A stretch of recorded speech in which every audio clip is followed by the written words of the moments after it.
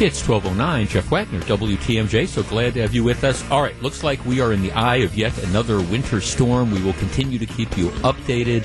The reports are it should be starting relatively soon, and I think it's clearly going to be impacting our listening area. This one sounds like there's going to be some more snow than we got over the last one, which occurred, like Friday night into Saturday. And that was enough to make things messy. It did, of course, make a ton of money for the city of Milwaukee. We're going to talk about that a little bit later.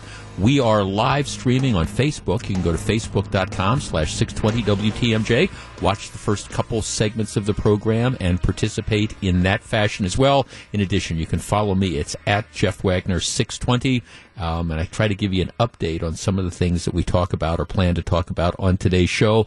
Let us get started. The big news, I guess, is the announcement, the story broken by our very own Greg Matzik, that Miller is out. Miller Coors is out. American Family is in.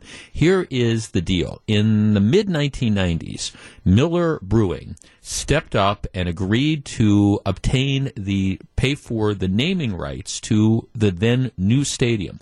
And if you were not around here in the mid-1990s, again, I can't tell you what it was like at that time. The battle to get Miller Park built was just incredible. And it all came down to October 6th of 1995, when in the middle of the night, you had State Senator George Petak who changed his vote, and that allowed it to go through, and you had the public financing. But it was an incredibly difficult time. Miller Brewing stepped up and they bought the naming rights. They paid approximately $40 million. It turned out to be like a little bit over $2 million per year for the naming rights. That contract, that deal, expires, I believe, after next year, after the 2020 season. So what's happening is that the naming rights are back up for sale. Now, I'm looking at a story in the Business Journal from late October. And the tone of the story, the headline is, post-playoffs, Brewers and Miller Coors resume stadium naming right talks. And so it's very clear from the tone of this story, and they're quoting the general manager from Miller Coors, that Miller Coors, I think, intended to renew the naming rights. They're talking about how, we've had, a great relationship, et cetera, and it's been a wonderful sort of partnership, and especially with the heightened profile that the Brewers have because they did so well last year, and this commitment, we think that the Brewers are going to continue to do well. It's been very, very positive for us, that would be Miller Coors, to do that.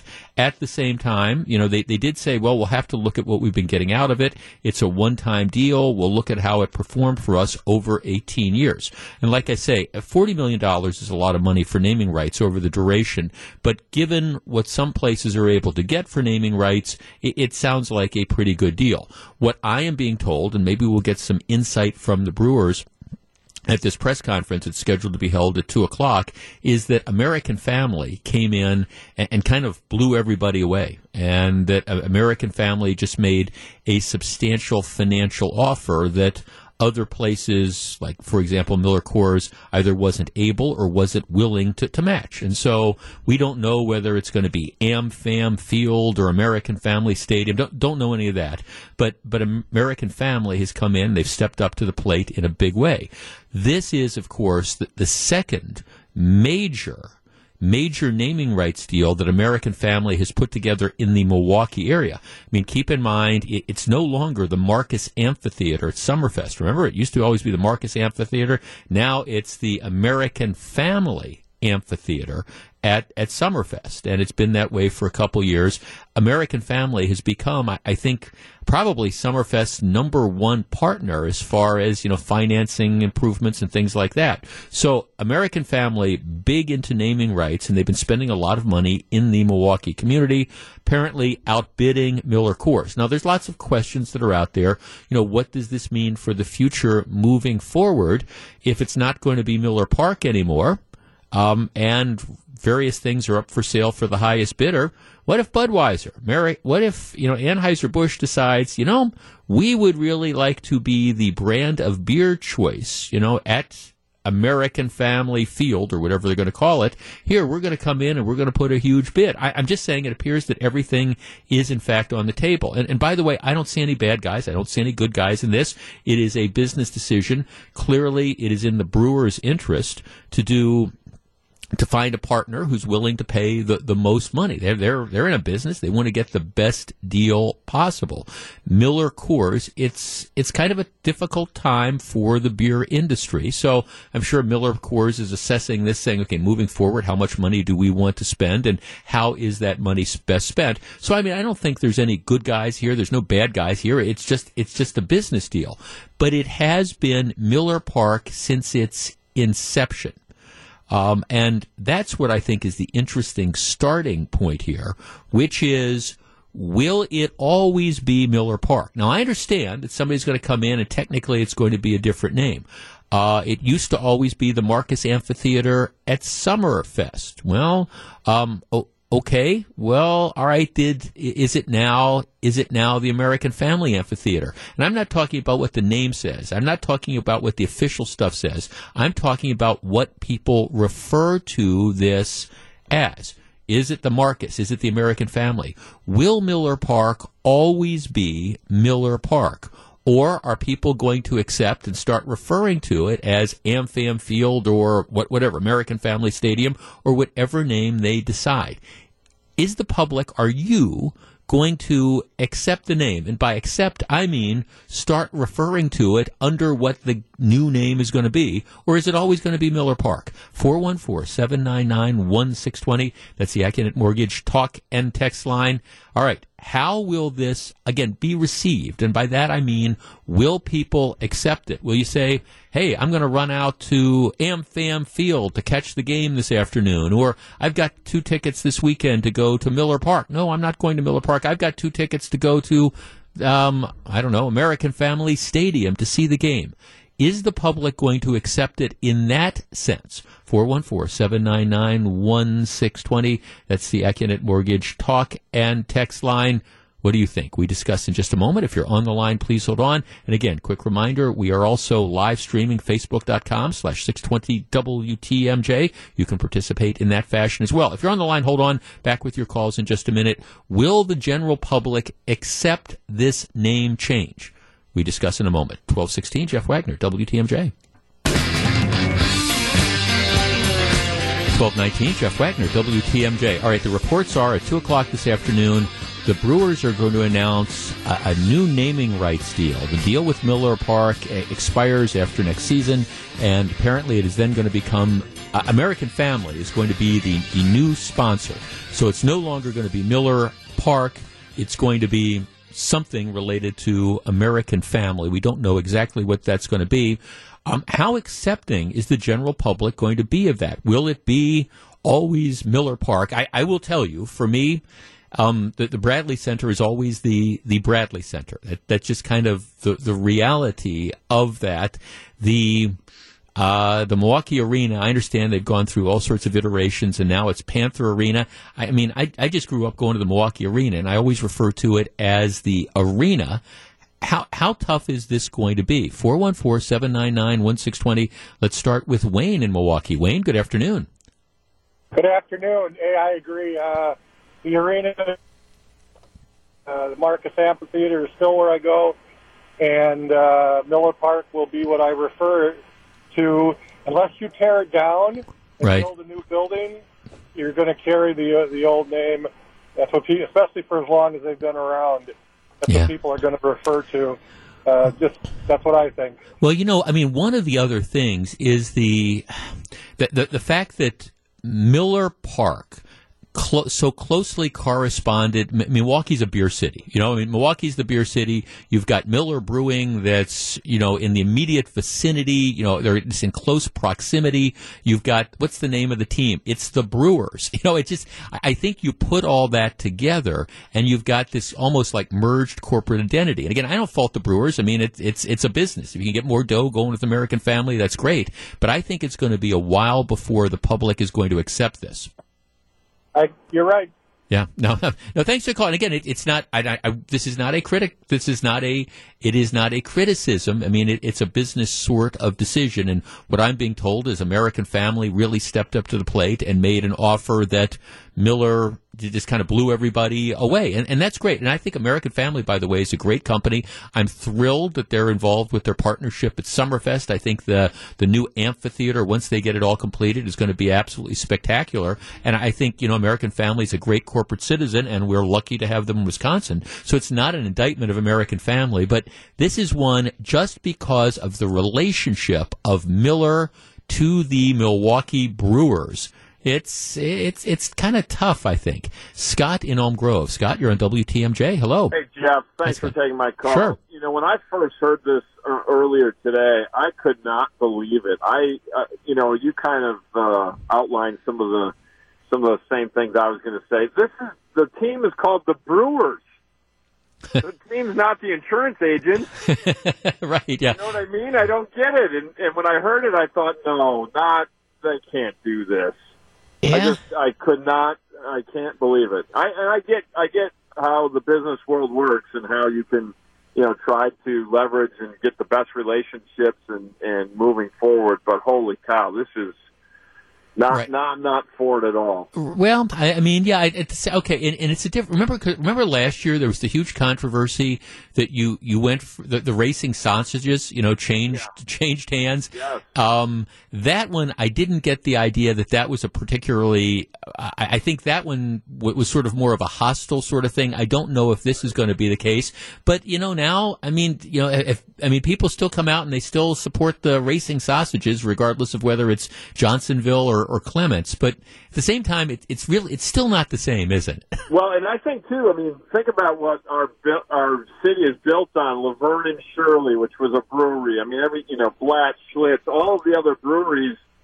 I don't know. Maybe it's change. Maybe as human beings we don't like change. I don't know what to say, but I hear it and I just think you got to be kidding me. And first of all, I'm not a beer drinker. Right. I don't. It doesn't even matter to me. But I'd much rather see him be called Miller Park. Yeah, well, no, I seriously wonder. Now, the early reports that were out there was, Miller Coors Brewing is going to continue its relationship with the Brewers. I will tell you, and I just throw this out there. I wonder if somebody's sitting in St. Louis and you've got, somebody at Anheuser-Busch thinking, hey, maybe this is this opportunity, maybe we can come in and maybe we can throw a ton of money at the Brewers, and maybe we can figure out a way to get the exclusive licensing rights so they sell Anheuser-Busch products. I don't know. Here's a bunch of text. Jeff, I still call it the Mecca, the First Star Building, the Sears Tower, Miller Park, etc. I guess I'm kind of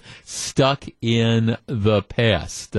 Autumn from Fond du Lac says, I just wish American Family Insurance would lower my rates. Here's another one. Will says, the true fans of baseball won't care what the stadium is called. Naming rights generate revenue. Why wouldn't you want this? Well, I agree. I don't say I don't. I personally, I don't want it. I accept it one way or the other. I am a little bit surprised by this, especially given the fact that my sense was that Miller was close to a new agreement with the Brewers as of last fall, and obviously some dynamics changed.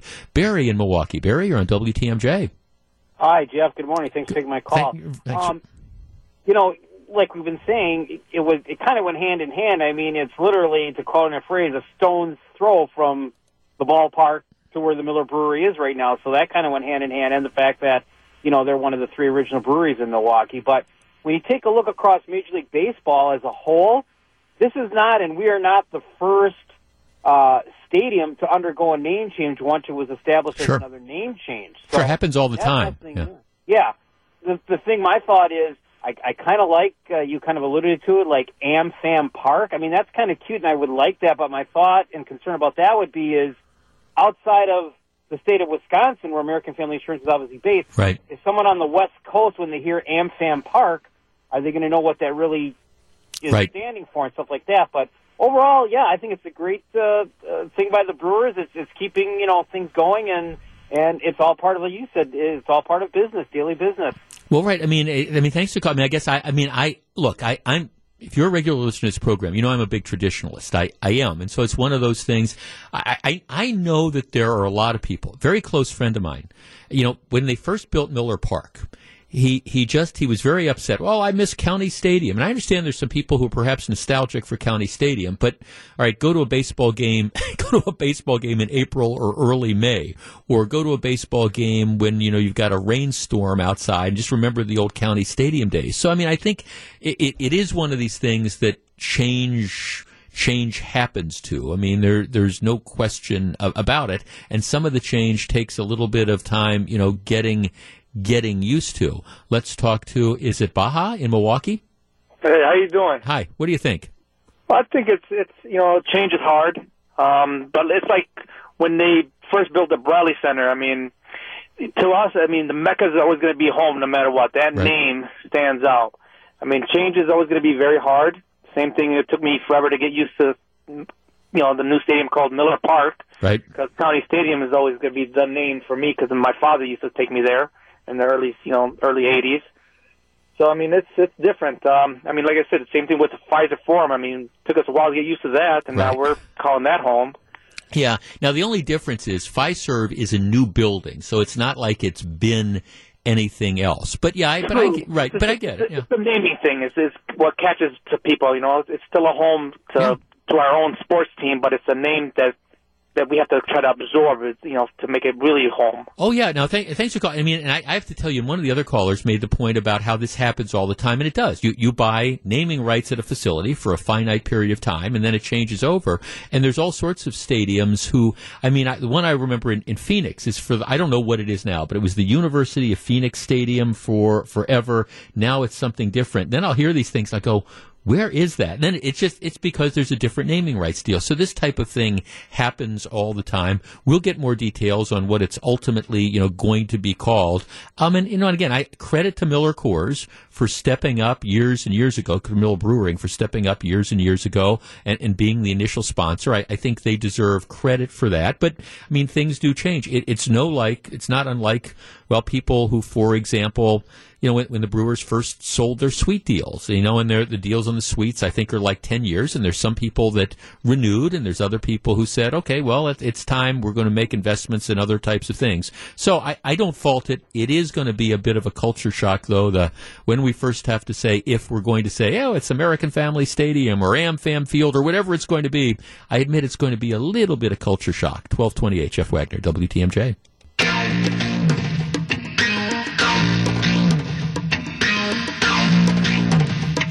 It's 12:38. Jeff Wagner, WTMJ. Can you believe it? Baseball season right around the corner. It all starts this weekend at Brewers on Deck at the Wisconsin Center in downtown Milwaukee.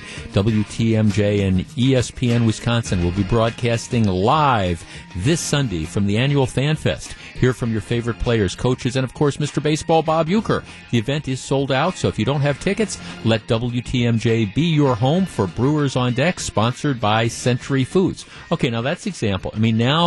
Now, of course, it's the Wisconsin Center in downtown. For the longest time, remember, it was the Midwest Airlines Center or Midwest Express Center, and it took me a little while to get used to that, but ultimately I was able to do it. My guess is it'll be the same thing with Miller Park, although there is this synergy. All right, I know that there are people in the media who hate the term fake news. And I understand why that is, but my response a lot of times is if you hate the term fake news, and this would be to people in the media, maybe what you need to do is you need to avoid promulgating fake news, because when you get it wrong, all right, especially in a spectacular fashion, well, it plays into, all those images and all the claims that people make. And you had one of these examples late last week, the story involving the kids from the high school who were attending the March March for Life. These are kids from a Catholic school called in Covington, Kentucky. And they're at the March for Life. Now, perhaps you saw the first video and the story. It's a picture of a young man wearing a Make America Great hat in a confrontation with a Native American. And the spin on this was, here you have this high school kid who's confronting this guy who happened to be a Vietnam veteran, and the assumption was, here these kids are saying all sorts of racist things, et cetera, et cetera. The reporting was sloppy. It was malicious. It was, agenda driven.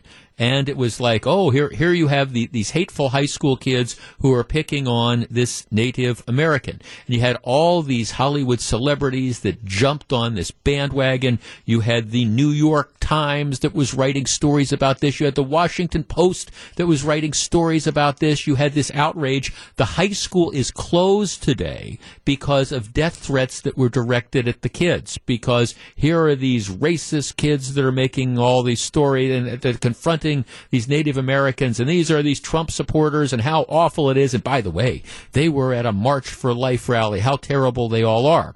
Well, as it turns out, I love the way that some of the mainstream media try to walk back this story. For example, the Washington Post, which was all over this, an example of these privileged white kids, now what they say is viral standoff between a tribal elder and a high schooler is more complicated than it first seemed. Another story, I'm looking at a headline, USA Today. Fuller video casts new light on Covington Catholic students' encounter with Native American elder. New York Times, which was all over this story, calling for, at least one of the reporters was sending out on Twitter the fact that she thought these kids, they should all be expelled, and that the chaperones should be fired to the extent they were teachers. Now the New York Times, fuller picture emerges of viral video of Native American man and Catholic students. Here's apparently what really happened. This is at the Lincoln Memorial. And by the way, if you ever get a chance to go to Washington, D.C., you got to go to the Lincoln Memorial. I think it's just it's absolutely breathtaking. And then as you stand and you look at the Lincoln Memorial, there's a path that you go down, follow to your right. It leads you to the Vietnam Veterans Wall. It's just amazing. So anyhow, you have these high school kids that are in town to participate in the March for Life. They are at the Lincoln Memorial, and they are waiting to be picked up by their bus. So they're in this group. There are apparently a group of racist black people, part of this, what do they call it, the Black Hebrews or the Black Israelites or whatever. And this is the Southern Poverty Law Center describes this particular group as a hate group because of the way they interact with people who are Jewish and with white people, et cetera, et cetera. So Southern Poverty Law considers this group to be a hate group. All right. So anyhow, you've got these group of these kids, white kids predominantly. Some are wearing Make America Great hats or whatever, and they're waiting for the bus to pick them up. And what happens is you have these protesters from, again, this radical black group who are apparently screaming all sorts of things, at these kids. They're calling them racists and bigots and white crackers and incest kids and all these things. So they're yelling things, and apparently there's one or two kids that are black. They're yelling at them particularly. So you've got this group from the Black Hebrew Israelite movement, and they're screaming terrible, terrible things at these kids who are apparently doing nothing. They're minding their own business, but they're starting to get a little bit angry because they're getting yelled at by these crazies. So what happens is a couple of the kids go to their advisors, their chaperones, and they say, here, we don't have to take this. How about we start to do some of our school chants? in response. And so they do some of their like school spirit chants. Nobody is apparently yelling "build a wall" or anything like that. They're just not. So they're like doing these chants, but it's in response to the terrible things that are being screamed at them. Well, into this mix comes a couple of these members of this American Indian group who are there for their own. They're there for their own sort of protest. So one of the guys from the Native American movement, he's beating his drum, and he, walks up, and he kind of gets into the middle of this, and he walks in, and he's beating his drum, and the one kid that got all the attention, he's not cursing at the man, he's not yelling at the man, apparently he's standing there silently while the guy is, like, banging his drum. Now, the way this was portrayed is, these awful, white high school kids from Covington, Kentucky, who were coming and screaming all these racial, slurs and things like that. Well, it turns out to be largely, if not entirely, untrue. Rather, these kids were the victims. They're, just waiting for this bus when you have all these people that start, like, screaming at them. And now, they're denounced, there's calls for them to be expelled, etc. Some people are starting to walk this back. As I said, the mainstream media, well, maybe this is a little bit more complicated than it seems. Interestingly, there's an editorial in the Chicago Tribune, and it's brief, and I want to share it with you. Then we'll open up the phone lines and get your reaction. Here's what the Chicago Tribune editorial says. In an age of instant communication, quick responses usually take precedence over careful deliberation. Hot takes are valued. Cold takes are not a thing. But truth can be a casualty when social media hordes leap to vent anger at bits of information that look offensive. All this became apparent not for the first time when a video went viral showing a face-to-face encounter at the Lincoln Memorial between a 64-year-old Native American veteran and a high school boy wearing a Make America Great Again hat. The impression left by the clip was an arrogant white teenager harassing a person of color for the amusement of his rowdy classmates. The Native American man, Nathan Phillips, told reporters he felt threatened by the crowd of teenagers. Well, the storm of outrage that followed was something to behold, etc., etc. But the reaction turns out to be a cautionary tale about jumping to conclusions. Other videos of the gathering showed the students being subjected to nasty slurs by black protesters known as the Hebrew Israelites. The teens eventually countered with chants. It was Phillips, the Native American guy, who strode up close to the boy in the Make America Great hat, singing and beating a drum. Nobody says they heard footage of somebody saying, build a wall. The kid has gotten death threats, etc., as a result of this. All right, our number is 414-799-1620. That is the Acunet Mortgage talk and text line. There's a lot of cautionary tales about this, but I think one of the things that you see, and one of the takeaways, is we have people in this country who are so filled with rage that they want to believe whatever they want to believe, and they want to assume whatever they want to assume, and the truth be damned. These kids got a very, very bad rap. This story was unfair. And I guess it's one thing about social media. You post a little clip up there, and I understand. The guy sitting in his underwear in mom's basement, he can react however he wants. But it's another thing when the Washington Post and USA Today and New York Times, and they decide to all jump on board without taking the time to say, all right, what really happened here? And for people who say, well, you shouldn't pick on the media for fake news, well, this is the type of thing why people say it's kind of fake news. These kids were ripped. It seems to be incredibly unfair. 414-799-1620. We discuss in just a moment. If you're on the line, please hold on. 1249, Jeff Wagner, WTMJ.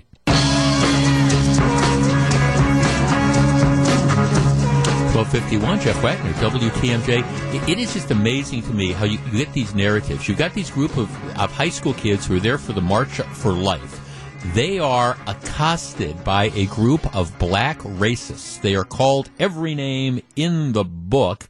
They are subjected to racist and homosexual slurs. And finally, they respond by doing school spirit chants. At which point in time, you've got Native American protesters that are there, and somebody comes up banging a drum. and this is these kids are the bad guys in this, and it's they're acting in a disrespectful fashion and that type of stuff. These kids were the victims. And of course, that's not the coverage. And you wonder whether some of these media outlets are now saying, well, now that we've seen all the footage, maybe it's more complicated than it originally seemed. Well, no kidding. Why don't you get it right in the first place? Jeff in Brookfield. Jeff, you're on WTMJ. Hello. Hi, Jeff. What do you think? Well, this happens all the time in the area of 24/7 news, and this is referred to as contempt prior to investigation. Yeah, it's real simple, and we people do this all the time. We're all subject to it. We all do it, and unfortunately, the news people and the media is probably the biggest culprit. Well, right, and it kind of like plays into that whole theme that was out there, and you have somebody that sees that one little clip and says, oh, well, this is, they're treating him in a disrespectful fashion. In this case, for example, so you've got the group of the black racists who are screaming at the kids. Then you've got the guy from the American Indian protester who comes up and gets in the face of the kid, and he's beating the drum. That the kid really doesn't say anything to him. But he stands there and says, okay, this is, they're just disrespecting, the Native American guy, when it doesn't appear that there's really any truth to this at all. And it's the kids that are kind of the victims of this whole thing. But yeah, you're right. That's not where the story goes. That's right. And when I saw the video clip, the initial video clip, I thought, what is this kid doing? And where are the chaperones? Right. And now, I mean, in the kid, for his part, he's saying, look, I'm just, I didn't say anything. Yeah, I'm staring at this guy who's, now come up and he's kind of confronted me. We're just waiting for the darn bus. 414, thanks for the call. 414-799-1620. Joe in Jackson. Joe, you're on WTMJ. Hello. Hey, how are you doing? Good. I have a serious problem with a lot of how all this is being turned now. I mean, I think that the chaperones are really getting away with murder here, and I do actually have a problem with the new narrative that is coming out. I just think that I saw the whole video, and my opinion from the clip has not changed. Really? Yeah, no, I mean, I really? When this young man, when the Native American guy was when Phillips was walking towards the guy, he explained why he was trying to get out of there. He took one step, they moved back. He took another step, he moved back. He thought that they were clearing away, and they weren't. I mean, this young man stood up in front of him and smugly smiled in his face. Well, how do you know it was smugly smile? I mean, keep in mind the kid has all these people who are now screaming at him. I think if you're in a bar or if you're anywhere where there's a person that stands up in front of you, I think you know the difference between a smug smile and a smile like, hey, I'm just happy. That's not what that was. It was a very smug smile. And even if that's not the opinion, the direction that the narrative is going now disturbs me the most, because it's putting an emphasis on how the adult was supposed to act and how the child, and excuse me for saying this, but it seems as though it's because it's this white male who's being protected now by the right, because everybody who's coming out with this new narrative is from the right. Well, I think it's most people who've watched the other 4 videos of this who realize how. I think I see, Joe. I mean, I guess, see, that this is part of the problem. People who see that little clip, oh, this was terrible.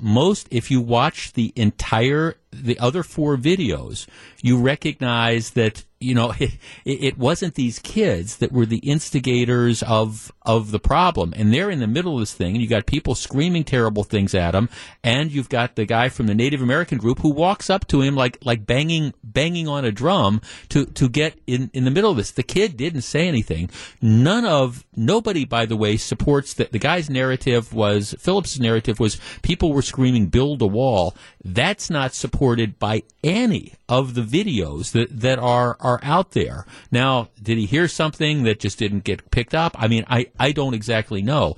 But, I mean, look, I do think that these kids were not the instigators, and you have a lot of people on the left who aren't sympathetic to them because they're there for the March for Life. All right, so here they're from a Catholic school. They don't believe in abortion. They're there for the March for Life, and so pretty much anything that goes with regard to them. And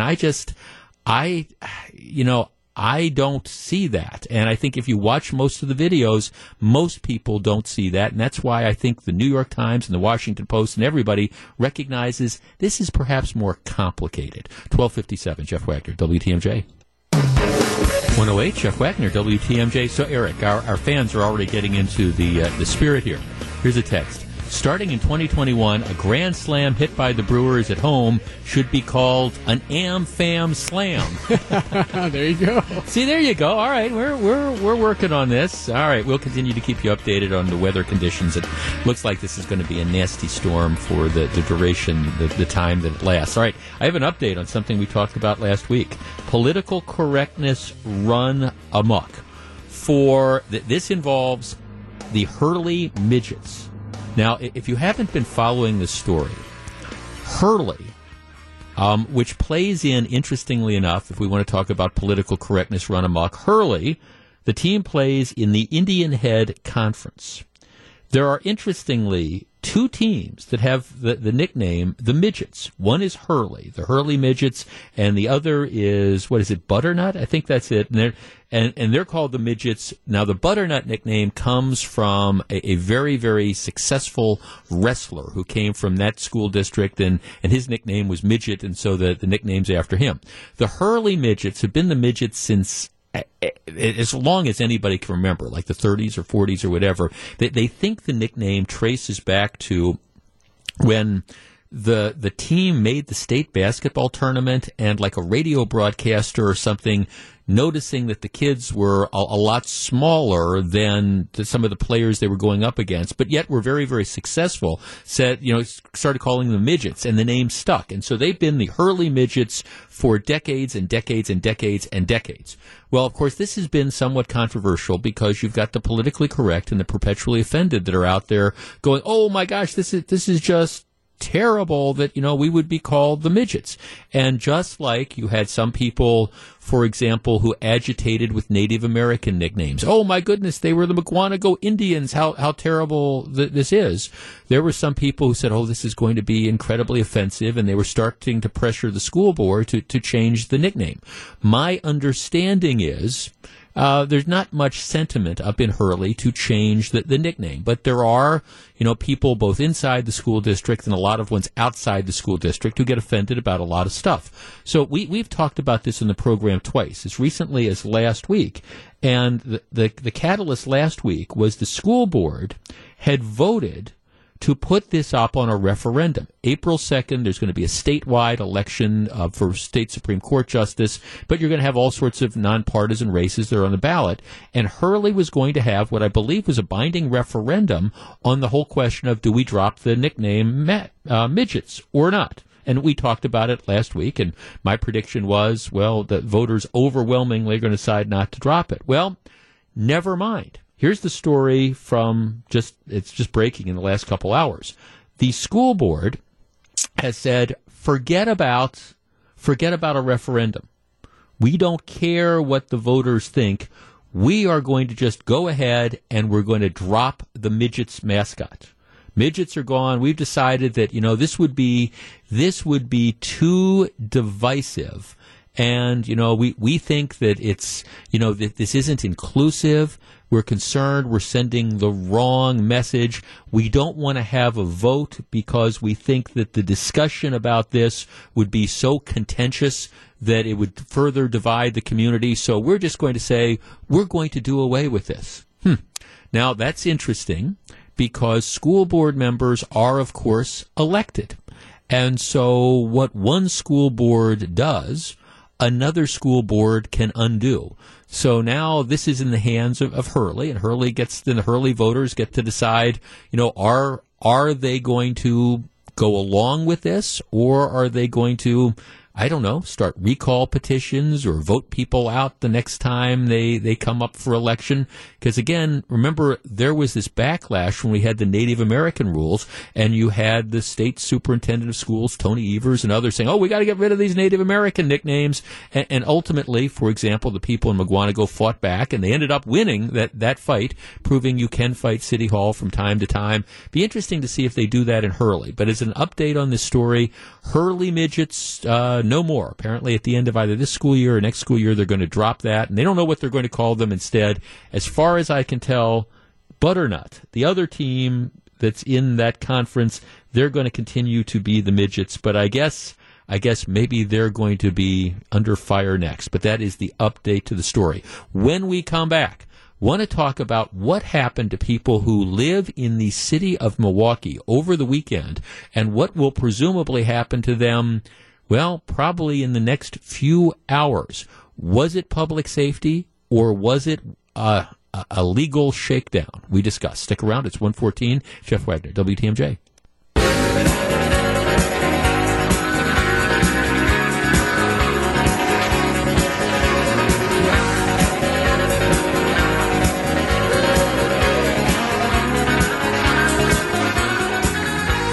It's 1:17, Jeff Wagner, WTMJ. iPhone users, WTMJ has a new and improved app. It's easier to find news stories, plus get notifications on breaking news and feature stories. You can also listen live or check out show podcasts. Go to the App Store on your phone to download now. Yeah, and that's, when you're at the app, just, go to the podcast page. You can sign up. You can subscribe to our podcast. I know lots and lots of people listen to the podcast of this show, and I very much appreciate it. All right, there is a balancing. When it snows, you got to get the streets cleared. I mean, everybody understands that, and you can't. You can't allow somebody to park in a fashion that illegally blocks other cars or makes it impossible to get the snow plows through. You can't do that. Otherwise, what happens is, especially in Wisconsin winters, you have a snowfall, and then 3 weeks later, if it gets cold, the snow is still there. We have had a relatively, I think, mild winter so far. And last Friday night, we got our first real, what I would say, significant snowfall, depending on where you were. It was anywhere from 3 to 4 to 5 to 6 or 7 inches.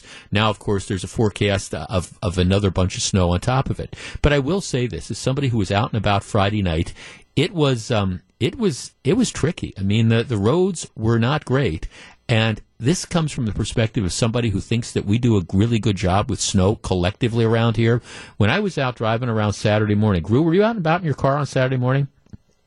You were not really. Well, you didn't miss anything. It was crummy. I mean, I was running errands and I was on the freeway, and I was actually amazed at how bad the roads were. Now, I'm not going to throw shade as to why that was, but the roads were really bad, I think, Saturday morning. Now, Saturday night I went out and it wasn't that bad. But you had the winter parking, restrictions that were in place apparently for 14 hours over the weekend. 14 hour in the city of Milwaukee, 14 hours Saturday night and Sunday morning, and again Sunday night to Monday morning. Now, in the space of that 14 hours, the city of Milwaukee wrote $168,000 worth of parking tickets who failed to follow the alternate side parking rules. $168,000 worth of tickets. Let me give you some perspective. There were more than, 14 hours. They averaged writing 300 tickets an hour.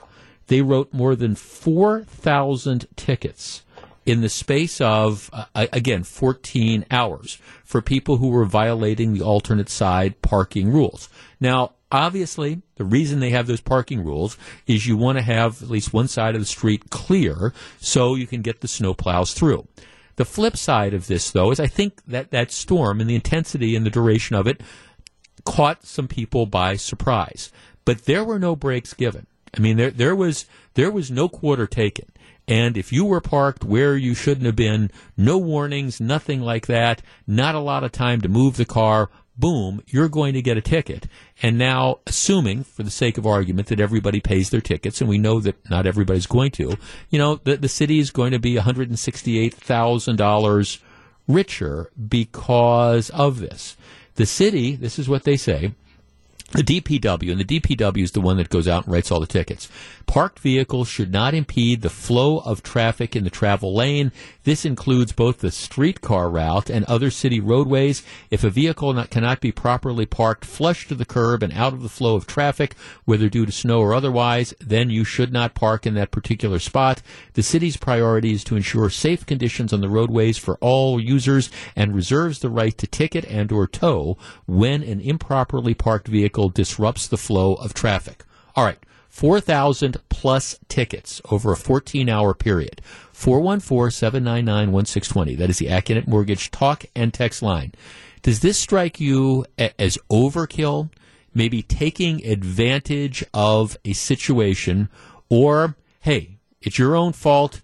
You know it's going to snow. If you don't put your car in exactly the right place, you should expect to get ticketed. 414-799-1620. That's the Accunet Mortgage talk and text line. Did the city take advantage of its residents in issuing all these parking tickets, or is this one of these deals where, hey, you know, if you're parked out on the street and, you know, it's your responsibility to know, expect a ticket if you're in the wrong spot? 414-799-1620. I also bring this up as kind of a cautionary note because this storm that we're looking at now appears like it's going to be worse than the one that hit on Friday. So my message is, if they wrote $168,000 worth of parking tickets based on what happened Friday, you better be aware, because there's probably somebody at the Department of Public Vehicles thinking, hey, this is going to be our $500,000 storm. 414-799-1620. We discuss in a moment. If you're on the line, please hold on. 122, Jeff Wagner, WTMJ. 124, Jeff Wagner, WTMJ. Can you believe it? Baseball season right around the corner. It all starts this weekend. Brewers on deck at the Wisconsin Center in downtown Milwaukee. WTMJ and ESPN Wisconsin will be broadcasting live this Sunday from the annual Fan Fest. Hear from your favorite players, coaches, and, of course, Mr. Baseball, Bob Uecker. The event is sold out, so if you don't have tickets, let WTMJ be your home for Brewers on Deck, sponsored by Century Foods. All right, we had a mild snowstorm Friday into Saturday. And, I mean, it made the road slippery, and it was a bit messy. There's no question about it. In the city of Milwaukee, they had their, parking emergency, and it applied on both Friday night into Saturday, and Saturday night into Sunday. I'm sorry, I got it wrong. It's Saturday night and Sunday morning, and again Sunday night to Monday morning. During that 14 hours, parking checkers, the Department of Public Works, they wrote over 4,200 tickets, an average of 300 tickets an hour. Total revenue, $168,000 for cars who might have been parked illegally. Now, I understand that you got to get the streets cleared. I get all that. But does it sound to you like this was, well, perhaps an opportunity to generate some revenue for Tom Barrett's Milwaukee? Brian in Brookfield. Brian, you're on WTMJ. Good afternoon. Thanks for taking my call. Yeah, we do a lot of plowing downtown. We do about 60 buildings on Prospect and Farwell. And I saw more guys out there ticketing and towing cars than I've seen in years. It was almost like they were waiting to that gotcha moment kind of a thing. Mm-hmm. And primarily, they were really just focusing on the cars all around the hop. And if they were even an inch over where they were supposed to be, they're just ticketing and towing and using the safety issue for the hop, and that takes priority over anything. Oh, really? So at least based on what you saw, some of these cars, these weren't cars that were necessarily abandoned in the way of the ways of snowplows and things like that, huh? No. It's like they're taking advantage of people parking around the hop so they could use that as an excuse. You know, if they have that many people to ticket, if they put a few more butts in snowplows, they wouldn't have any problem. Well, it's funny that you should mention that, because again, I was driving around. I was at an event in Milwaukee Saturday night. We went to something Saturday night in Milwaukee, and I was struck by the fact that there was a lot of stuff that wasn't plowed out. I do wonder whether, and again, I understand if you've got cars that are illegally parked or blocking traffic, you got to get them out of the way. But if you have enough personnel to write 300 parking tickets an hour from the Department of Public Vehicles, you do wonder if maybe you had some of those other people out there, like clearing the streets and clearing some of those intersections. Would that be a better way to deploy your resources? Now, look, I understand that they've got these rules, but let us be honest. This is Tom Barrett's Milwaukee, and this is a warning. warning to those of you who happen to decide that you are going to own cars, or for people from the suburbs who decide that they want to drive down to Milwaukee to take advantage of the restaurants or the cultural scene or whatever. Understand that the DPW and the Common Council and Tom Barrett, they're not going to cut you any slack. And if you're parked too far away from the curb, or if you're parked on the wrong side of the street or whatever, there's not going to be any break. They're going to give you the ticket because it's about generating revenue as well as about cleaning up the streets, etc. So just be warned, $168,000 in tickets last weekend. Imagine what's going to be if the snowstorm develops like they're predicting it. Just remember, maybe, just maybe, if you're going to go downtown, you don't want to worry about trying to park on the street. If you live downtown, make sure you pay attention to these alternative parking things, because in Tom Barrett's Milwaukee, we've got millions for streetcars, and maybe some of that comes from the people who park improperly, don't get any break, and then get nailed. $168,000. 300 tickets an hour. It's almost mind-boggling. It's 128, Jeff Wagner, WTMJ.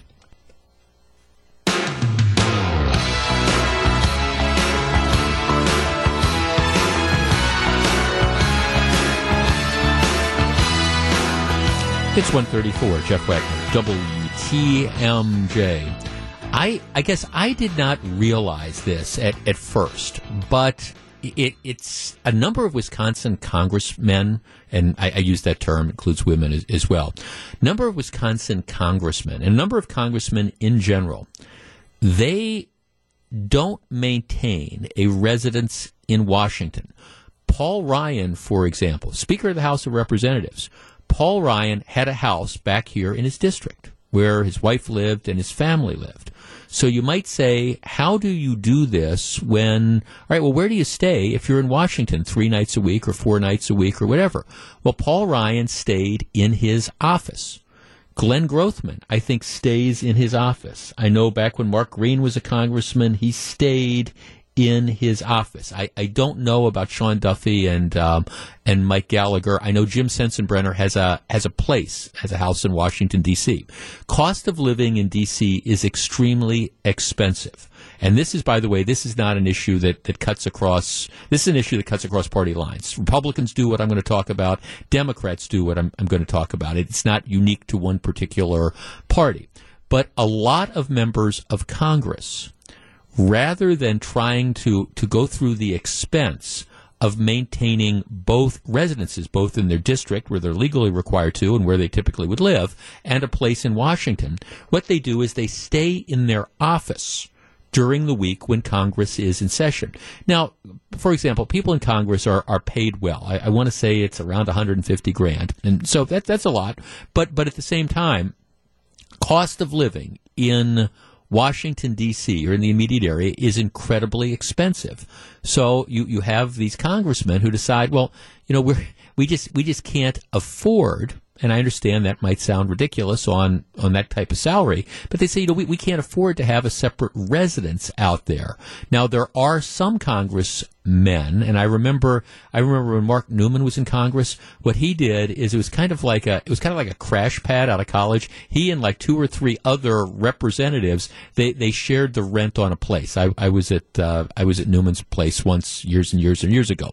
So you say, okay, well, how can you live out of your office? Well, here's the deal.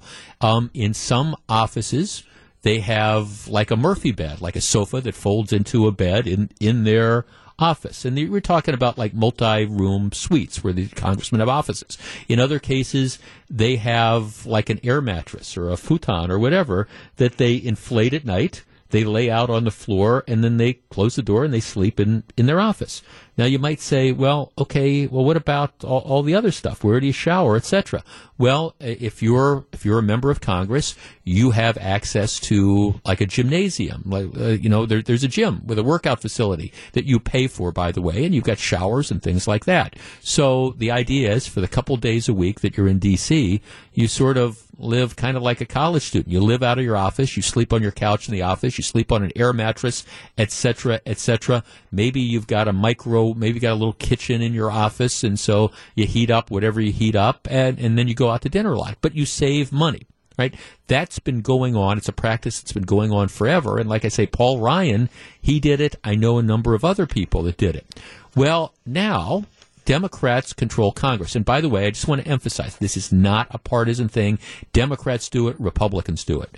Now that Democrats control Congress, apparently the Democrats are going after this. New Democratic leadership are considering making lawmakers either, number one, banning people from staying in their offices, or alternatively, making them pay, essentially charging them a fee if they're going to use their office to stay. And the idea is, well, this is prime government real estate, and, you shouldn't be sleeping in your office. And if you're going to stay overnight, you should essentially be paying rent. Or alternatively, just banning the practice altogether.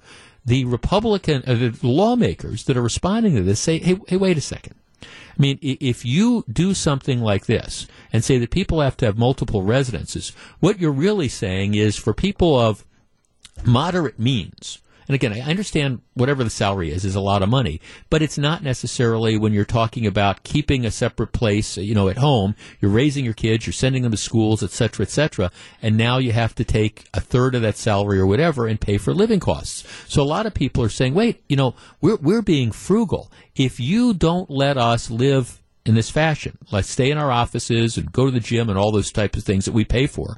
If you don't let us do that, what you're going to have is you're going to make it even more difficult for people of modest means to run for Congress. And is that what you really want? So, okay, 414-799-1620. That's the Accurate Mortgage talk and text line. I find this to be intriguing.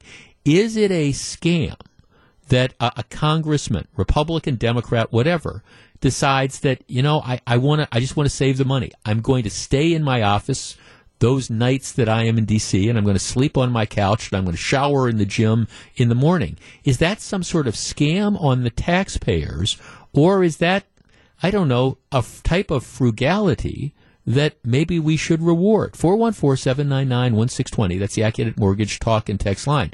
And believe me, my guess is that staying in your office isn't necessarily, a bowl of Skittles. That would be my guess. But they do it because it's too expensive, or it's their way of trying to save money. 414-799-1620. That's the Accurate Mortgage talk and text line. All right, do you think it's a ripoff? Are we being ripped off by Congress people who decide they're going to stay a couple nights a week in their office in order to save money? I don't know about you. This doesn't bother me at all. And to me, the idea of trying to end this is nothing but being vindictive. I mean, what do I care where the congressperson sleeps? And if they want to sleep on their office couch, I say, God bless them. Jeff in Fox Point. Jeff, you're on WTMJ. Hey, Jeff. As someone who works in a remote home office, I sleep at the same location, and I can tell you that by living at their office, they probably save a lot of time that they would use in bad commutes, and that time I think could really be put forth to good use in doing the job and all the things they have to do. Well, it's funny you should mention. I remember, again, when Mark Newman was a congressman, I stayed at, he had this place that he shared with a couple other Congress people. It's like two or three, I forget, and it was a ways out. It was kind of by the airport, and you'd have to hop the metro and you'd have to take it in. Yeah, if anything, if you're staying in your office, you're there all the time. And my guess is they probably get a lot more work done because they're there all the time than if they were taking those commutes or whatever. Yeah, I have friends who live like in Boston, and they have commutes that are over an hour long. And that time could really just be put to a lot better use for these representatives. Yeah, thanks for the call, Jeff. I guess I just listen to this, and I'm thinking of all the waste and all the stuff that goes on in Congress. This is what Democratic leadership is going to go after. And again, there's Republicans and Democrats who do this. This just strikes me as being mean and vindictive. If somebody wants to stay in their office a couple nights a week, what do I care? What do the taxpayers care? Jerry in Appleton. Jerry, you're on WTMJ. Yeah, thanks for taking my call, Sure. Jeff. Yeah, I thought this. I just heard about it right now on your show. I think it's the stupidest thing I ever heard of. I mean, they're not saving the taxpayers any money by not Right. not staying in the office. The office is there anyway. I mean, Right, the office has to be cleaned regardless. So I mean, you're right. You're not. Exactly. They pay for access to the gym, so it's not like that's a free thing. So I mean, it's. I mean, again, of all the different things out there. Plus, I do think, Jerry, for a lot of people of modest means who might aspire to run for Congress. The idea that you don't have to have a separate residence, you don't have to buy a townhouse, I think that has an appeal to them. I'm just thinking right now, Jeff. The Liberals, one of their favorite sayings over it was a solution in search of a problem. Right. I think that would fit here. Well, right, exactly. I mean, I guess I was struck because I was looking at this story, and I mean, like I say, I know a lot of people in Congress who've done this, and this is nothing unique, and they do it because they've got a house back here, and they're raising a family, and they're trying to save money wherever they can. And it's one of the reasons why I always say for all these people who aspire to run for Congress and things like that, I always want to say, it might sound like really glamorous that you're a representative or whatever, but it's a lot of work, and it's a lot of travel. And when you're back home, you're constantly out there campaigning. And when you're in Washington, again, unless you're a person of independent means, you could be sleeping. You could be sleeping on the couch in your office. The congressional salary is $174,000. Now that's again, don't get me wrong, that's a lot of money. I understand it, but if you've got to maintain a second residence in Washington, D.C., that's going to eat into a decent chunk of that. So, to me, who cares? I mean, I don't care if Paul Ryan or if Glenn Grothman wants to pull out a futon and sleep on his office floor. Go with God. What do I care about that? Danny in West Dallas. Danny, you're on WTMJ. Hey, Jeff. What do you think? I've got this over-romanticized idea that the senators and congressmen and so on are huddled over their lamps late at night trying to save America. And so I always figured, well, okay, if they want to stay in their offices, fine. They can stay there, work until 2, 3 in the morning, a lot later than they probably normally would. Yeah. And then they can get there a heck of a lot earlier than they normally would. And, okay, they can actually do more good for the country than what they're doing. Well, right. And right, thanks for calling. What difference does it make? I mean, what difference does it make to me? Again, they're in their office. Here I have a text to your point, Danny. Jeff, whether they sleep in their office or not, their office would still be used. I have a home office. My mortgage doesn't go up because my residence is now dual purpose. I mean, yeah, it's not like there's any additional cost at all to the taxpayers. That office is there. They have cable television, in their offices, but they've got they've got cable TV. It's part of the overall office. Now, if you have a particular congressman who's, wandering around, brushing his teeth in his underwear when you've got all these meetings that are going on, fine. But otherwise, who cares? To me, this just strikes me as being petty and vindictive. And my guess is that some of the people that are organizing it are maybe people that have, more of the means. If you're independently wealthy, okay, that's fine. If I were a congressperson, would I rather have a nice townhouse in Georgetown, or would I rather be sleeping on my couch? Well, I'd rather have that nice townhouse in Georgetown, but not everybody has that ability. Jason on the Northwest Side. Jason, you're on WTMJ. Hey, Jeff, thanks for taking my call. Yes, sir. I think it's absolutely ridiculous that this is even an issue. Whoever is going to offer this should be not reelected. They should be worried about a whole lot of other problems that we got going on, about a congressperson staying in their office. That should be rewarded. Right. So it doesn't bother you that for years Paul Ryan stayed in his office whenever he was in Washington, D.C. and showered down at the House gym. That doesn't offend your sensibilities. Not one bit. It actually makes me feel sad that Paul Ryan didn't have the means to be able to go out and get a nice house. Who would not want to go to a nice house after they're done working instead of staying in their office? Well, yeah, right. I mean, thanks for the call, Jason. And of course, in Ryan's case, I don't know if he had the means to do it or not, but it was just like this conscious choice. Okay, I've got a bunch of kids I'm raising. I've got my house in Janesville, and that's where my life is. And I regardless of the means, I don't choose to. I don't know. I don't choose to pay $4,000 a month to or $3,000 or whatever it is to lease an apartment that I'm only going to be at a couple nights a week when Congress is in session. I just don't choose to spend money that way. Again, look, I understand that there's all sorts of congressional. See, this is the thing when I saw this story. There are all sorts of perks that public officials get that I think if the general public knew about them, you'd kind of raise your eyebrow and go, "Oh, really?" I don't know. If you want to blow up an air mattress and sleep on the floor of your office, while you're there, that to me is not necessarily what I would consider to be a perk of the job, and it's certainly not a perk of the job that offends me. All right, when we come back, all right, what would you do if you worked for the government, or if you wanted to work for the government, knowing what could happen? Stick around. 148, Jeff Wagner, WTMJ. 150, Jeff Wagner, WTMJ. So glad to have you with us. Hey, look, I am the last guy to be a weather alarmist, but you do want to keep it tuned to WTMJ. That this storm system that's moving through looks like it's going to dump a whole bunch of snow, and depending on where you are, there might be some water mixed in with it, so it might be that slippery stuff. And if you're going out and you're shoveling the snow later on, be careful. I remember my physical.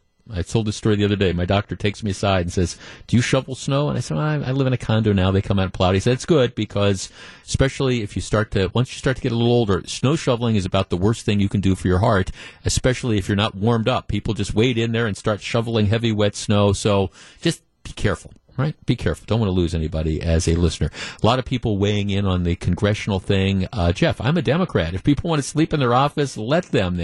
Yeah, I mean, it's interesting that this is what the Democrats are deciding to go after. Republicans and Democrats who stay in their offices. I mean, my goodness, think of all the government waste. Here's a text. What's the difference between Elon Musk, who was praised, sleeping at his factory when work got tough for him, and a congressman sleeping in their office? Seems like a double standard.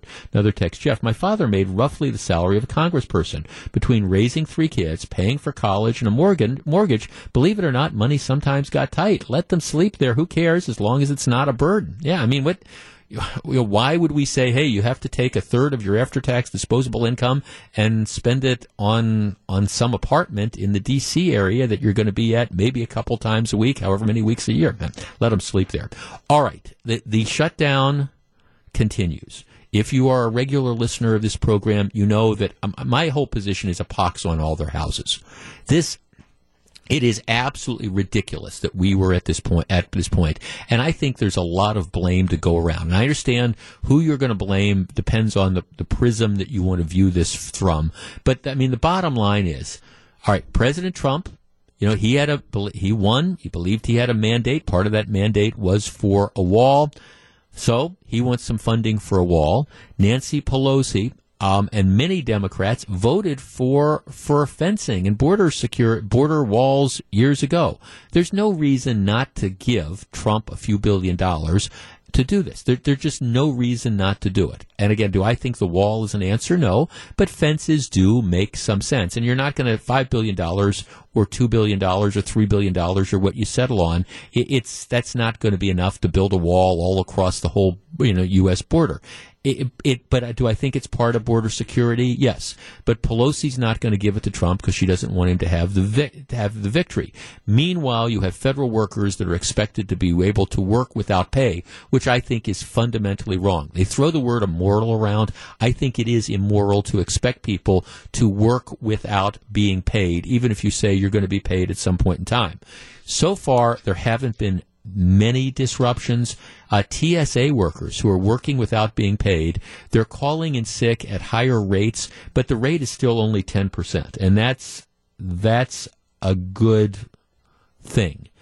Because the truth of the matter is, if you had, and this is from the perspective of somebody who's hopping on a jet for a couple days in the middle of next week, if you had lines at airports, to go through TSA, if TSA was operating on a quarter staff instead of what they're doing now, and you had people having to wait 2 and 3 hours for, flights, I think there'd be enough pressure on everybody to, take care of this. But right now, TSA workers, as well as other workers, they're showing up and they're working without pay, and I think they deserve a lot of credit for that. And I understand they're going to get paid at some point in time, but still, tell that to the mortgage company. One of the interesting things that I think is out there is the whole question of whether or not this moving forward is going to hurt the federal government's ability to attract and retain people. We only have a couple minutes, but 414-799-1620, that's the Accunet Mortgage talk and text line. Somebody was saying, Jeff, one of the things that's not being considered is moving forward. One of the things about working for the federal government is you anticipate that you're going to have a degree of job security and stability. It's not like a private sector job where you walk in one day and, hey, we just got rid of the company's going under, or we just got rid of the whole, X division. It's all gone. You're out on the streets. Thanks a lot for your work. That doesn't happen as a general rule with the federal government. You have this degree of stability. Well, now that degree of stability has kind of been taken back, and somebody was just saying to me the other day, hey, maybe, this is going to make recruitment harder. I hadn't thought about that, but will it? Will this discourage people from saying, "Hey, I want to work for the TSA," knowing that, all right, maybe I could be expected to work without pay? 414-799-1620. That's the Accunet Mortgage talk and text line. My initial reaction was, well, probably not. This too will pass, but at the same time, one of the big advantages of government employment is that you've always, been guaranteed this degree of stability. Now you don't have it. Peter in Brookfield. Peter, you're on WTMJ. Good afternoon. Hey, Jeff. I love your question, and I believe I'm really, really hoping that one of the effects of this shutdown is that there's a significant reduction in the number of federal employees and that fewer people are interested in working for the federal government because that workforce is so bloated, and if you compare their salary with people who do like jobs, they're on the very high end of the pay scale. Well, so you think that this might help kind of weed out, reduce the size of the government? I hope that in some cases that it absolutely does result in people just leaving for other jobs. I'll throw in there, I travel a lot, a very, very frequent travel, and I absolutely echo everybody's praise of the TSA, and I thank them, and I do. Right. When I walk through the airport, I thank them all the time. Well, right, and that's the thing to do. No, thanks for the call, Peter. I mean, that's the thing to do. And all the IRS workers who've now been called back to, process tax returns and all that. I mean, look, the bottom line is this thing's got to end. I mean, at the very least, I mean, it's one thing to have a government shutdown, but if you are being required to work, then it's not a government shutdown. And I do think the President and Congress need to get their acts together and make sure that the people who are being required to work are being paid in a timely fashion. It's 1:57. This is Jeff Wagner. 2:15, Jeff Wagner, WTMJ. Yeah, they did. I mean, I appreciate the press conference, and I appreciate, we got this great partner, et cetera, et cetera. But they didn't tell us what they were going to name the stadium. American Family is going to have naming rights. So, Drew, who's producing the show today and always, do you want to bet, is it going to be American Family Field or American Family Stadium? What would you guess? American Family Field is what you would guess. Huh. Now, it could be. That's right. You wouldn't think it would be AmFam because, again, people might not know what AmFam is. I mean, if I'm going to be spending whatever they're spending, a few $1 million a year, you're going to want them to know. I always used to say that about the Super Bowl ads. If Good Karma Brands decided that they were going to buy a spot on the Super Bowl to promote the Jeff Wagner show, I mean, and I had any input into it at all, it would be, I don't want one of these sort of touchy-feely odd sort of things where you don't know what it's an ad for. How many times can we get my name in that ad over the course of 30 seconds, or 60 seconds or whatever? And I think that would be the same thing. If I'm spending millions of dollars to have the naming rights for the stadium, I want to make sure everybody knows that it's American Family, but that's just me. We'll see how it all plays out. All right. I want to completely and totally switch gears. My knowledge of British history, especially post World War II, I like to think of myself as a student of history and all, and I find the World War II to be fascinating, etc. How to lead up to that, but I admit that after that I'm a little bit unclear until like more recent times. So much of the stuff that I have just a general concept of, it comes from TV shows I've watched and things like that. Now, if you subscribe to Netflix, one of the popular shows that they stream on Netflix is something called The Crown. The Crown, it focuses on the current Queen Elizabeth.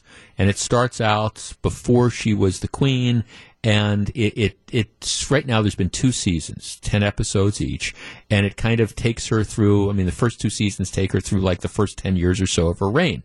And it's interesting. It's slow, but it's interesting. So, I mean, I've watched it, and it also takes it through her marriage to was now Prince Philip.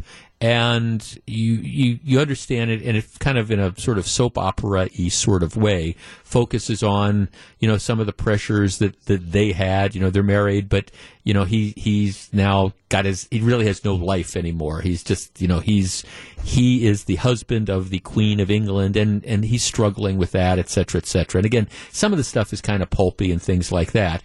And the portrayal of Prince Philip is he's a Navy guy, but he's a party guy, and perhaps in the beginning not necessarily the best of husbands, but a strong personality. So I really don't know much about Prince Philip except for these 2 seasons of The Crown. All right, but he's still around. He's 97 years old.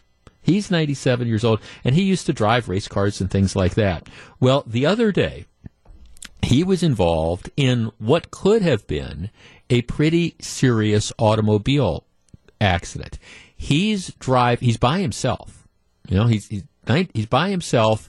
He's driving a Land Rover, and what he does is, now keep in mind, in Britain they drive on the wrong side of the road, and what he does is he's at like the stop sign, like a side road, and he makes a right turn.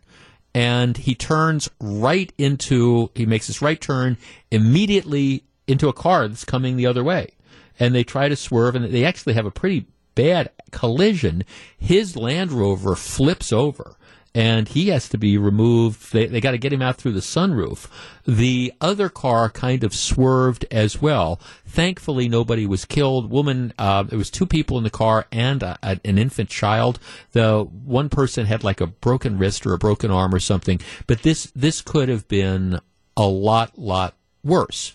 He said that he was blinded by the sun. His story was that he was dazzled by the sun. That's what he said. Well, the problem is there was no sun out that day. It's kind of like an overcast day, etc. He just did something. And then 2 days later, they now film him. He's back behind the wheel of another car because he totaled his car, and he's driving around without a seatbelt. There's a law in Great Britain that you have to have a seatbelt. He's driving without a seatbelt, and they're like, okay, fine. But the larger issue that this raises, and whenever we talk about topics like this, we start to go where angels fear to tread, and I understand that. He's 97 years old. And forget for the fact that he could have a driver. It's not like there aren't just a million people around that could drive him. He's 97 years old and still driving. And in Great Britain, there is no upper age limit on driving. So he could continue to drive. If he's blessed to be able to live another 10 years, he could be driving at 107 years old. And of course, this is something that hits home in the United States as well, because we're getting older and we are living longer. It's interesting that the number of people, for example, who live to be 100 has almost doubled between 1980 and 2010, and the average age of drivers is growing older as well. There are some states, Wisconsin is not one of them, that impose additional requirements on drivers as they get older. Several states, for example, limit how long you can renew your driver's license for. Maybe typically you can renew a driver's license for 4 years. Well, above a certain age, typically it's around 75, you can only renew the driver's license for 2 years. You can still get a driver's license. Other states have restrictions, and they say, okay, well, above a certain age, you have to be road tested, or above a certain age, you have to come in for vision and hearing tests, etc., because, again, the reality is, as we get older, and it pains me to say this, but it's harder for me to, when I'm at the gym, working out, it takes a little bit longer for me to recover than maybe I did, 20 years ago. That's just the reality. And my producer, Gru, who's smiling at me, this will happen to you at some point in time as well. It's just one of the effects of aging. Your eyesight deteriorates. I don't see quite as well. My eyesight's held up pretty good, but I don't see as well as I did when I was 20. People's hearing goes. That's why you see people, with hearing aids and stuff like that. Your reflexes slow down.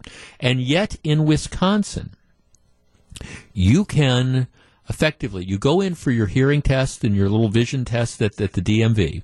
If you pass that, unless you are involved in an accident, a collision that attracts the attention of the police, or your doctor dimes you out, you can essentially keep your driver's license for 8 years. You get it for 4 years, and then you can automatically renew it without having to go into the DMV. So you can get your driver's license renewed at 75. You're not going to have to go back physically till you're 83.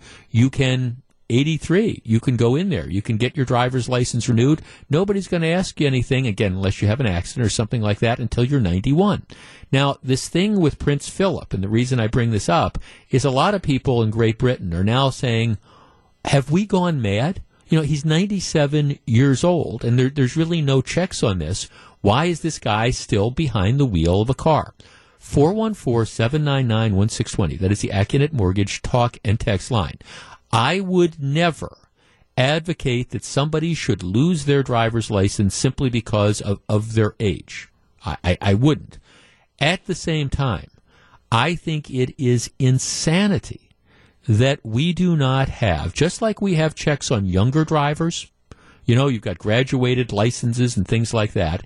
I think it is insane that we do not have some limits to treat older drivers, and I'm going to be there sooner than I think, if I'm fortunate enough to keep living, to treat them a little bit differently. And if that means that, okay, you go in every 2 years to the DMV to get your license renewed just to make sure that, you can hear and you can see, I think that that's absolutely fine. I think the current system is insane.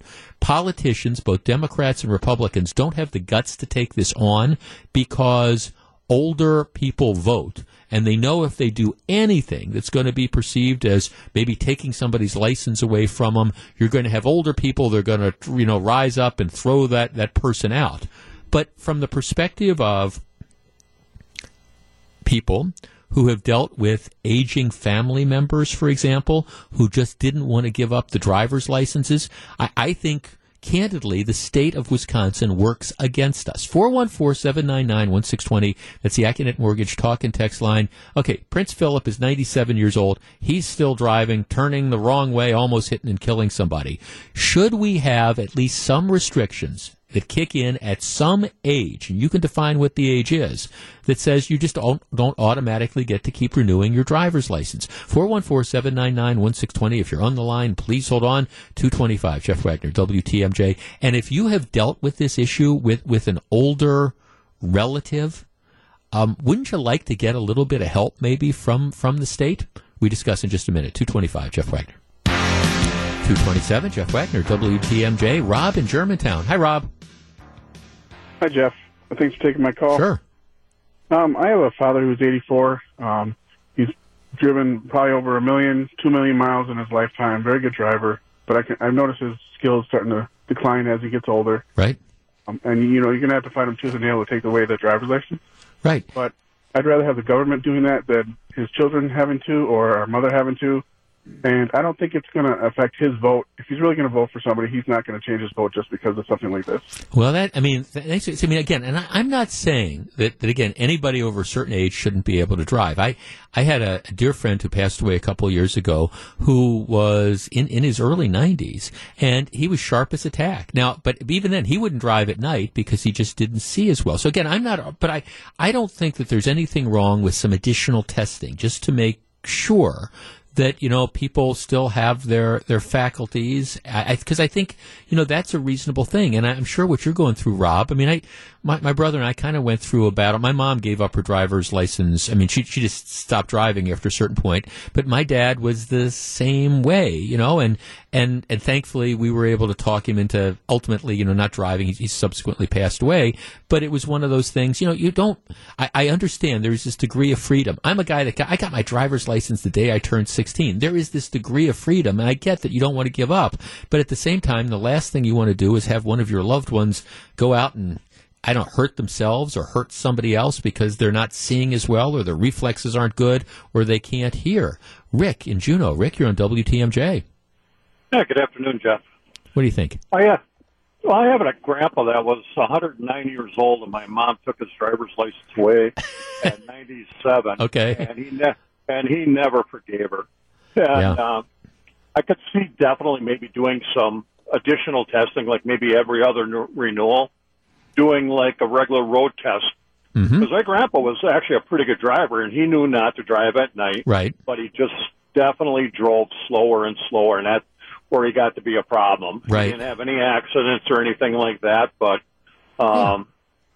when I'd ride with him, I heard a lot of horns beeping and seen a lot of one-fingered salutes because he wasn't going over the speed limit and, and always a little under. But I definitely think they could set something up where they have a little more testing or... Yeah, and that's all. Thanks for saying that. That's all. I mean, I guess that's all that I'm saying. I'd be the last person to take somebody's, driver's license away from them when they're able to drive. But at the same time, I mean, again, just the reality is, your nightmare. If you're 45 years old, your nightmare is that your dad, who isn't seeing as well or can't hear as well or whatever, goes out and is involved in an automobile accident and somebody ends up getting hurt, whether it's, your dad or your mom or, somebody else. You just don't want to go through that.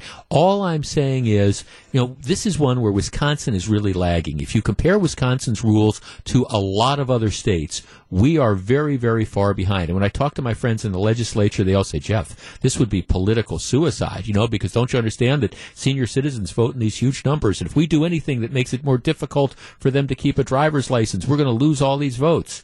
I hope that's not the case.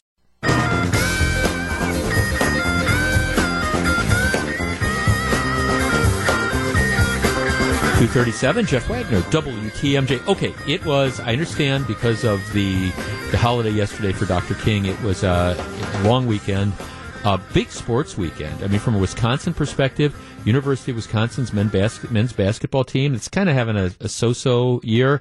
Big win against Michigan. I mean, that's certainly a signature type of win for them. My Marquette basketball team, this is clearly the best year, their best season in the 5 years that the new coach, Steve Wojciechowski's been here. And, matter of fact, my wife and I, we were at the game on Sunday morning at 11 o'clock. But, solid game. They fell behind Providence, but they won, and now they're like 15 or 16-3, whatever the record is, and first in the Big East. I mean, they're a very, very solid team. No question about that. And they're going to presumably, unless the bottom falls out, qualify for the NCAA tournament. And I think they're a team that, can do some damage in the NCAA tournament. And they're just a kind of fun team to watch. So you've got, those are the big sports stories, I think, and I'm sure there's some other stuff that's out there as well. The Bucks just continue winning, best record in the NBA. That's a great story. But the story from the sports world that has everybody talking was the playoff game on Sunday between the Los Angeles Rams and the New Orleans Saints. Now, the game started off. If you are a regular listener, I am a huge Jimmy Buffett fan. I travel, go a couple different places to see Jimmy Buffett every year. Jimmy Buffett, who's a lifetime New Orleans Saints fan, they had him sing the national anthem a cappella before the game. If you haven't seen this, and again, this comes from the perspective of somebody who's a Jimmy Buffett fan, but somebody on Twitter kind of nailed it.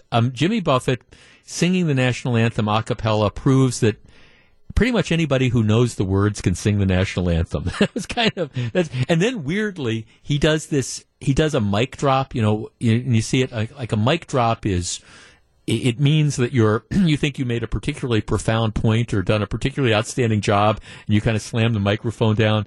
Buffett sings the national anthem and does a mic drop. Nobody exactly knows what he meant, but it was good to see Jimmy Buffett there. And again, it does kind of prove that you don't have to have a great voice to, sing the national anthem, I guess. But then you've got the game. Now, I want to admit, as I was watching the game, for most of the game, I was cheering for the Los Angeles Rams, only because they haven't been in the Super Bowl for like forever. And I thought it'd be kind of cool to have them there instead of the New Orleans Saints, who'd been there more recently. I really don't have anything against the Saints either. But what happens is, little bit before, right around the 2-minute warning or so, everybody has kind of seen this play.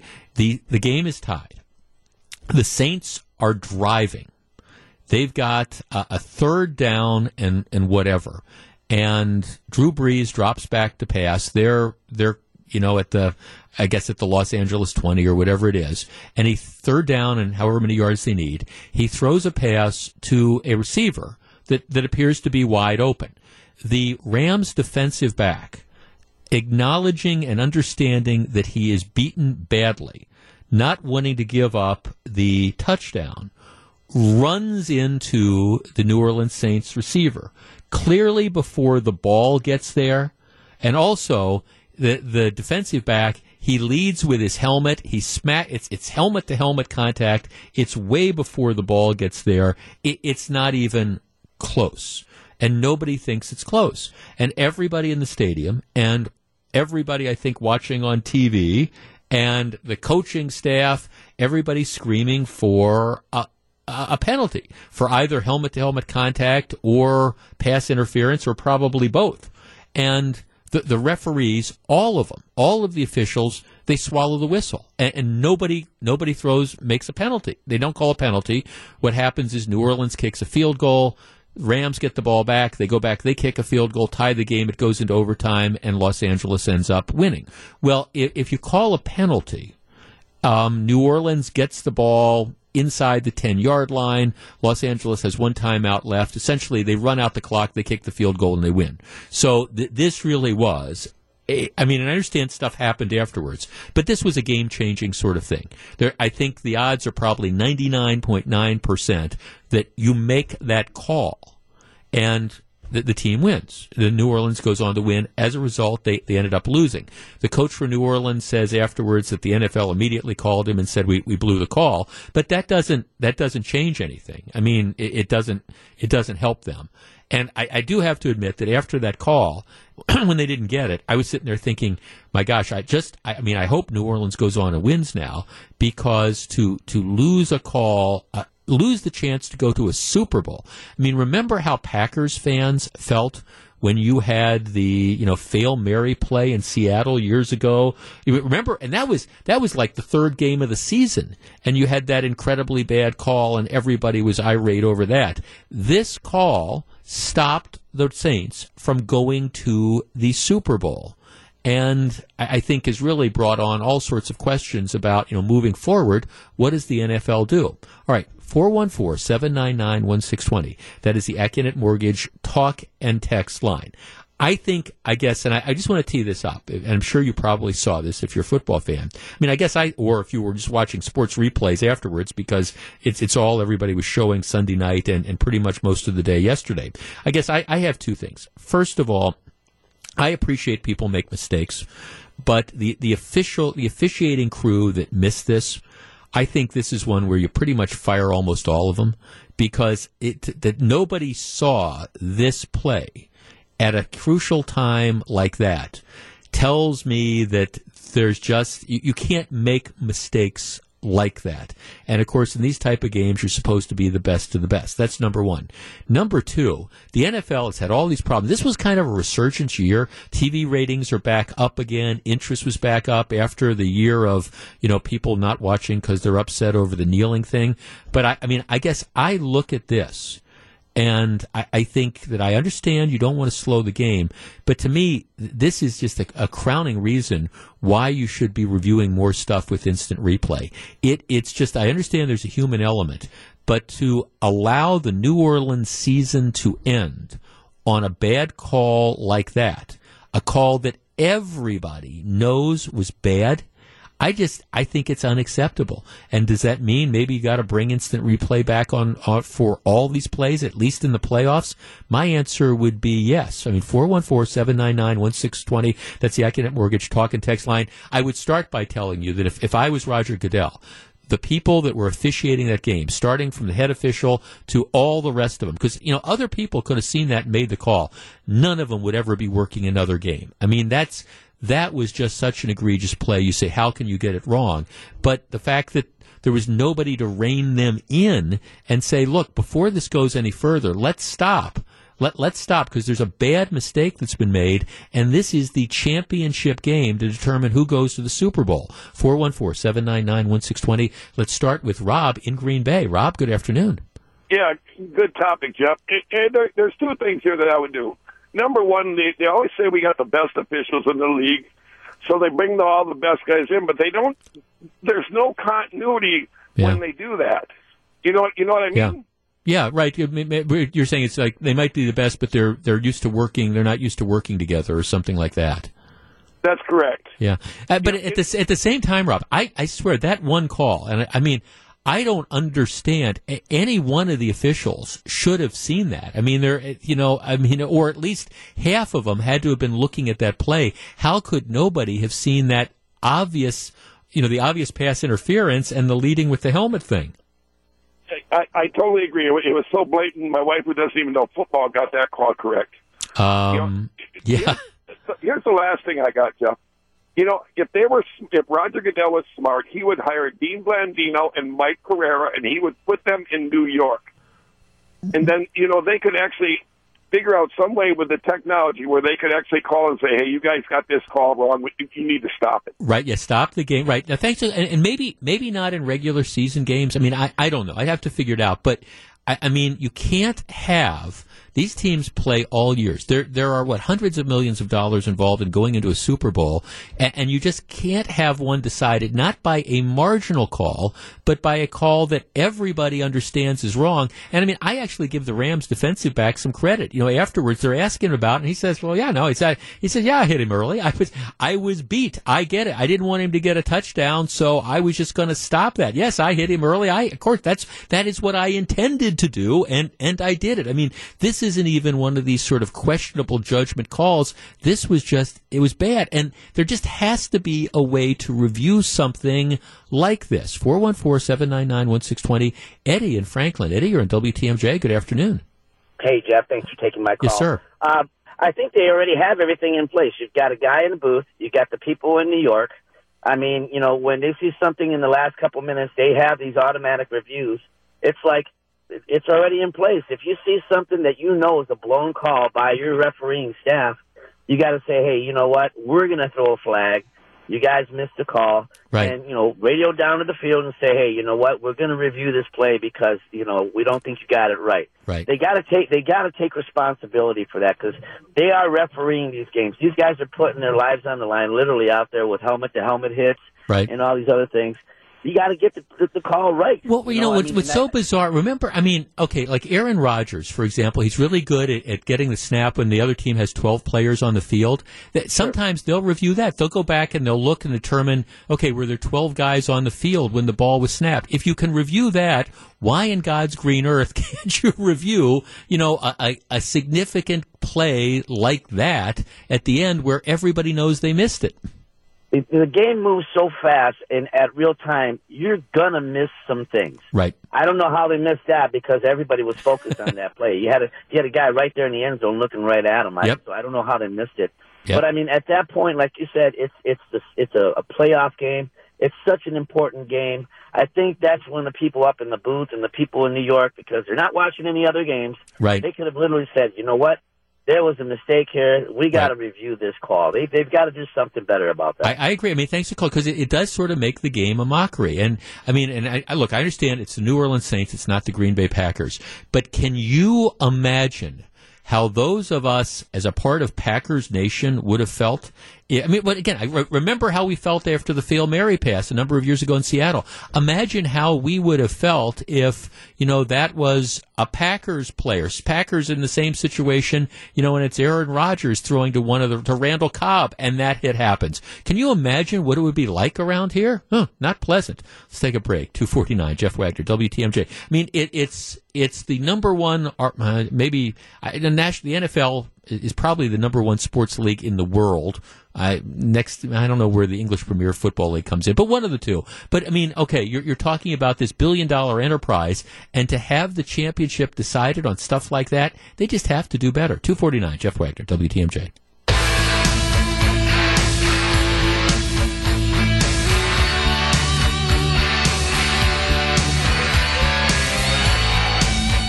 Jeff Wagner, WTMJ. All right, so glad to have you with us. Again, it appears, and I'm not one of these guys who's goes off the deep end when it comes to weather, because as I said, I think we do snow pretty well around here, but it does appear for the next, 12 to 24 hours, we're in the line of a relatively significant snowfall. Now, it's going to be coming down over a period of time, which is good to the extent that it gives the folks who are in the plows, a chance to, again, try to keep ahead of things and stuff like that. But the bottom line is, if you're going to be out and about, you really want to be careful. It is interesting. Tony Evers tonight, the new governor of the state of Wisconsin, he's giving his State of the State speech this evening, and it is kind of interesting. And I don't know what you make of it, but he's giving the State of the State speech, the same night that you've got a major snowstorm bearing down on the state capitol. I don't know if that's a harbinger of things to come or whatever, but, he's going to be talking about bipartisanship, and he needs to talk about that because he needs Republican votes to get stuff done. And hopefully on some things, I understand when you look at the state legislature, look, there's some areas that nothing's going to be able to be accomplished because you've got the parties that approach things from, just diametrically different views. But hopefully there will be some common ground on certain things, and we don't have the state, without giving up principles, we don't have the state of Wisconsin become the dysfunctional federal government. And maybe we'll talk more tomorrow. We didn't spend much time on the shutdown, in part because it just makes me crazy. It just makes me crazy that this should not be happening. And, Nancy Pelosi should move a little. President Trump offered to move a little. The shutdown should be over. At the very least, the federal workers who are working without pay should be paid, period. It's 2:55. When we come back, we're going to find out what John McCure has on his mind on Wisconsin's Afternoon News. Stick around.